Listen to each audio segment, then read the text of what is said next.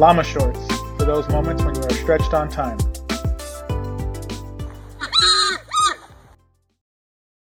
Well, sometimes that's the case. Like if it's a short, quick turnaround that needs to be done, then yeah.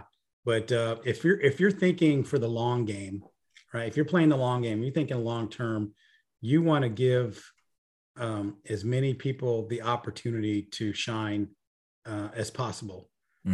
Because here's what I see in the civilian sector. People, it's not always just about the paycheck, and it's not always about the benefits. We're noticing a younger generation full of enthusiastic, talented, creative people that if they don't feel like they are able to really perform at the level that they want to, they'll bounce.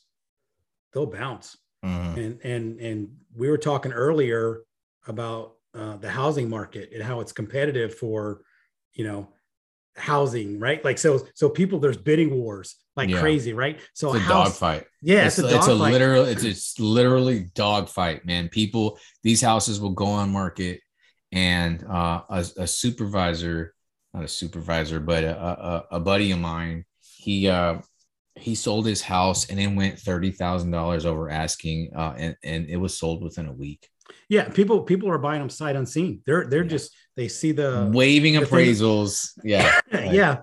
Now, and I've seen in the civilian sector sort of a similar thing when it comes to employees. Like if an employee doesn't feel like they're valued, if they don't feel like their ideas count, if they don't feel like they're being listened to, they'll jump in a heartbeat to a new organization and go find a position somewhere else. We are experiencing what's called like the Great Resignation. I don't know if you've heard that term before, right? No. So I think we can't resign in the military. No, you can't resign in the military, right? Yeah. It's almost a different little bubble. And I feel bad. I feel bad for my friends that are going to retire in the next few years and have to make that transition, because sometimes it can be tough. I think I was talking to you guys one time about Scary. When you guys PCS, and again, I was there too. I retired from the Air Force, but when we PCS in the Air Force, we were still getting a paycheck. We were still getting housing allowance. Yeah. When we PCS, when you switch from one job to another, that doesn't carry over. Like the old company doesn't care about where you're going. But what I was trying to say is that competitiveness for employees is taking place, because employees are just like, you know what, I'm not going to put up with certain things. If I feel like I'm being mistreated, a lot of employees no longer feel the desire to stay with the company for 20 years and retire. So you'll see people that are moving from one organization to another organization to another organization. There's some goodness that comes in that, because if this company's losing people, that means a new company gets to take advantage of that fresh talent. But what companies and any organization really need to do is focus on how do we retain the people that we have, because it's expensive to lose people and then not have people being productive when that position, there's a gap in filling it, and then trying to market and advertise and to recruit somebody else to come in there. Yeah. But, I wonder if that has, like, to me, you're talking about culture. It's all about culture. Right. Whether an organization or a corporation or a company is going to invest in that culture. Yeah. Like, what does that look like? What's the budget for the culture? Like, are we doing retreats? What are these? It should be 100% a priority. It should be 100% a priority. What kind of culture do we have in this organization? I don't care if you're a 3-person small upstart business, or if you're a city that has 3,000 employees like we do. You have to identify what the culture is supposed to be for that organization. And as often you see, the people that are leading the way are the people at the lower rung of the ladder. But a lot of it needs to come from the leadership, right? So if the leadership isn't embodying the culture and making it a priority, the folks down at the lower rungs, they're going to bounce. I just had a good talk with a friend of ours who works for a company that is struggling right now because they're a tech company and they have no identity as far as their organizational culture, right? It's toxic across the board. Each department works in silos. And I asked him, I said, well, do you guys have like a vision statement and a sort of a list of company values? He's like, yeah. But he goes, but I bet you no one knows what they are. And they're not tied into any of the work that we do.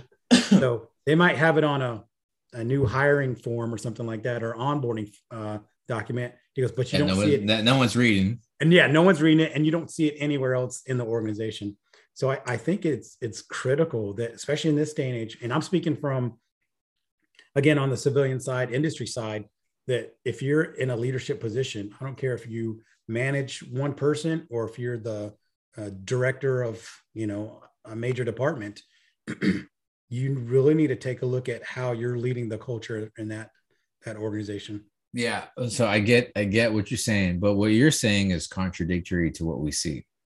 Correct. Meaning, right, we have senior leaders. I feel like I'm speaking from the military perspective because that's all I know, right? But when we talk about who is investing in the culture, let's say it's something as simple as organizing a potluck.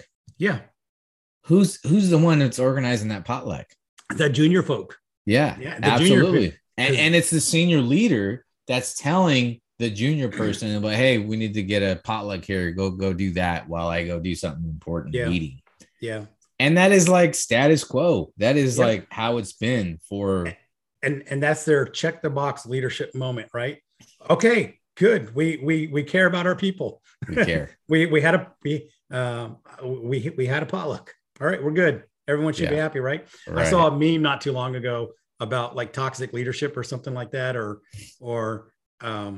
it was like one of those Will Smith memes where it was where it was like it was Chris Rock and it said toxic culture, and then leadership was Will Smith, and he was slapping him with pizza.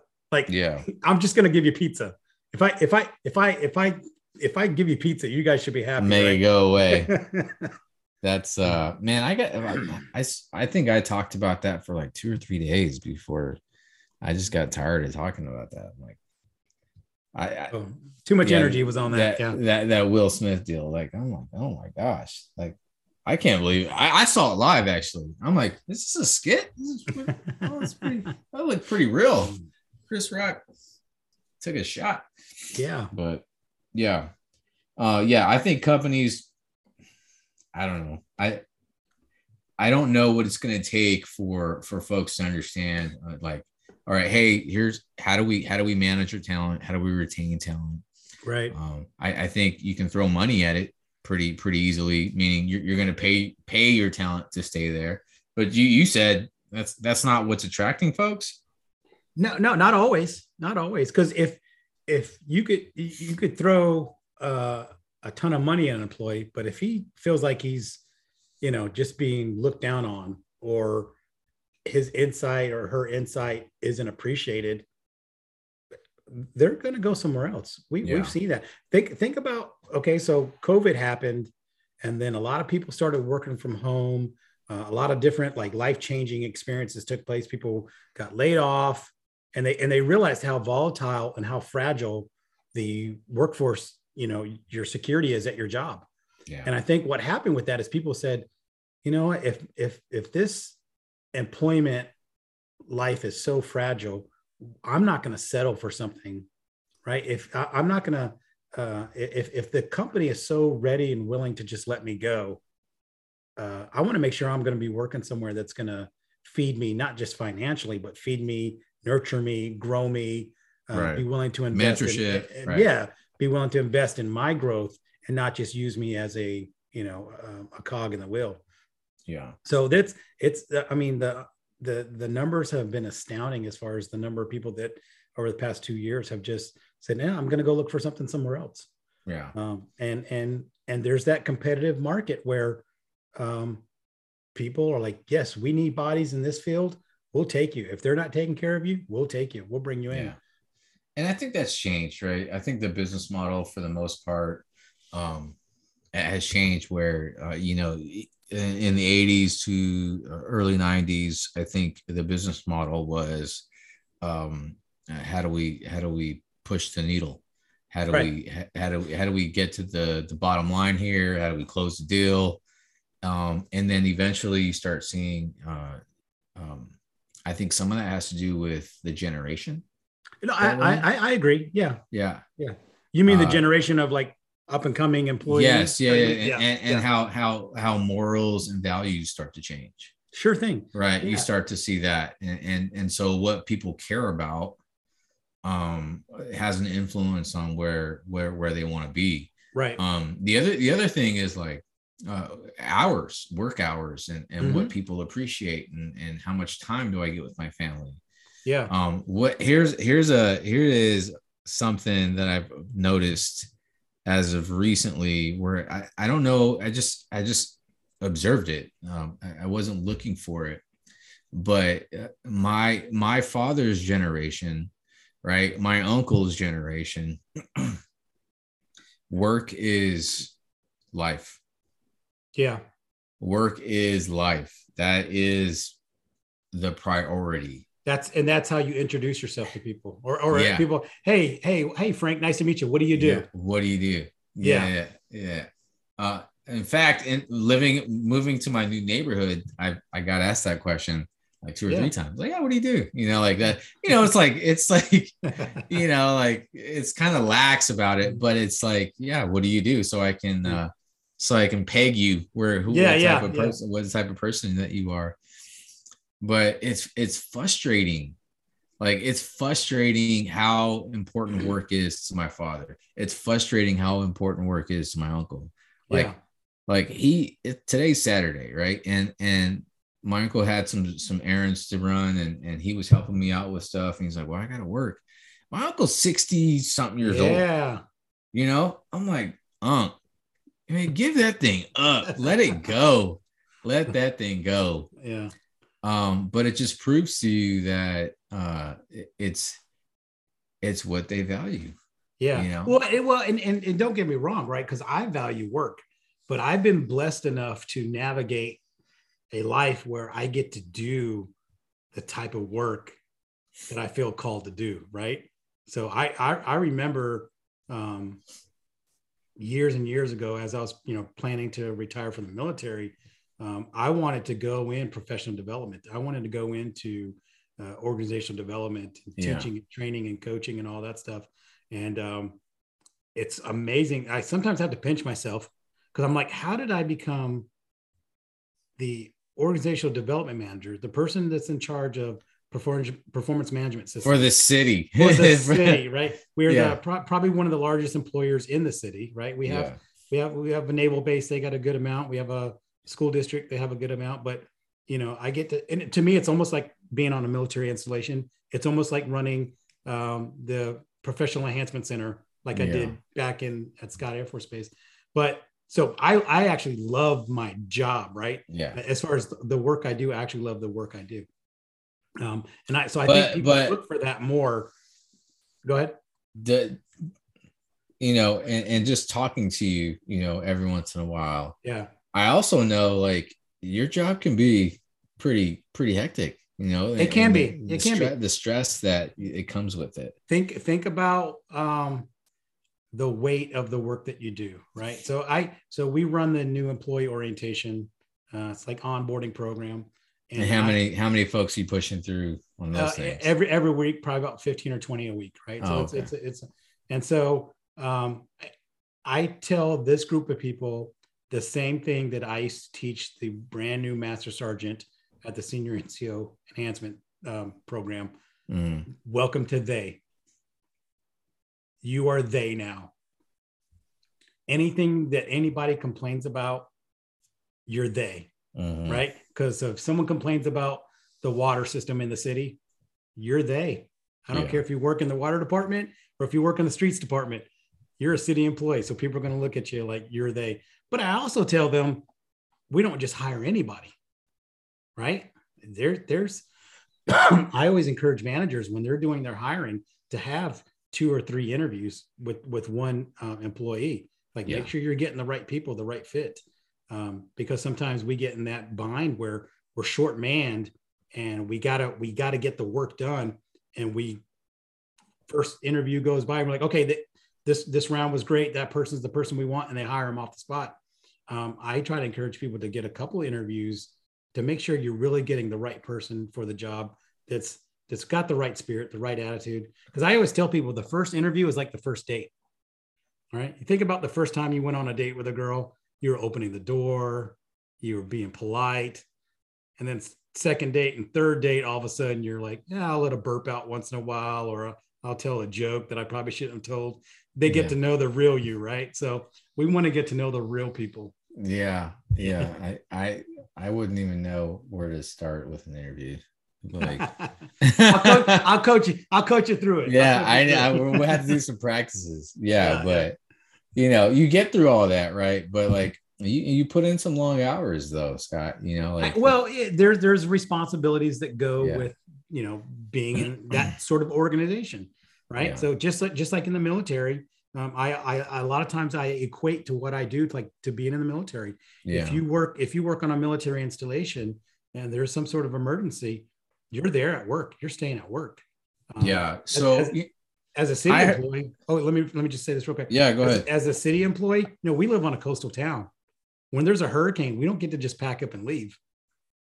Like, we got to stay back to make sure that the city is protected and make sure the city is up and running and trying to get back on its feet as quick as possible. So there's a lot of similarities that I've seen working in municipal government that there were in the military environment. And I think that's why I really like it a lot. Yeah. The major difference though is people can leave anytime they want. Which honestly isn't terrible. It isn't a bad thing. Honestly, like, I think one of the things that militaries, it probably wouldn't work, but like if someone doesn't want to be there and we're forcing them to be there, it just never made sense to me. Right. It didn't. Obviously there's some legal stuff there that I don't fully understand, and you just can't go home because you're homesick.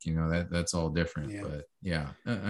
But but are you, as a leader, creating an environment where people want to stay? Exactly. And that's ultimately, you're not going to satisfy everybody. But in the civilian sector, if you have mass exodus going on in your workplace, you can't always say, well, we're not paying them enough. Something's not right. Yeah, we're not paying them enough. That's why they're leaving. Something's all right. We need to be more competitive with our pay. Or maybe the boss is just a jerk. And maybe people have seen like, oh, this person that I used to love working with and we got along with left because they're tired and done with it.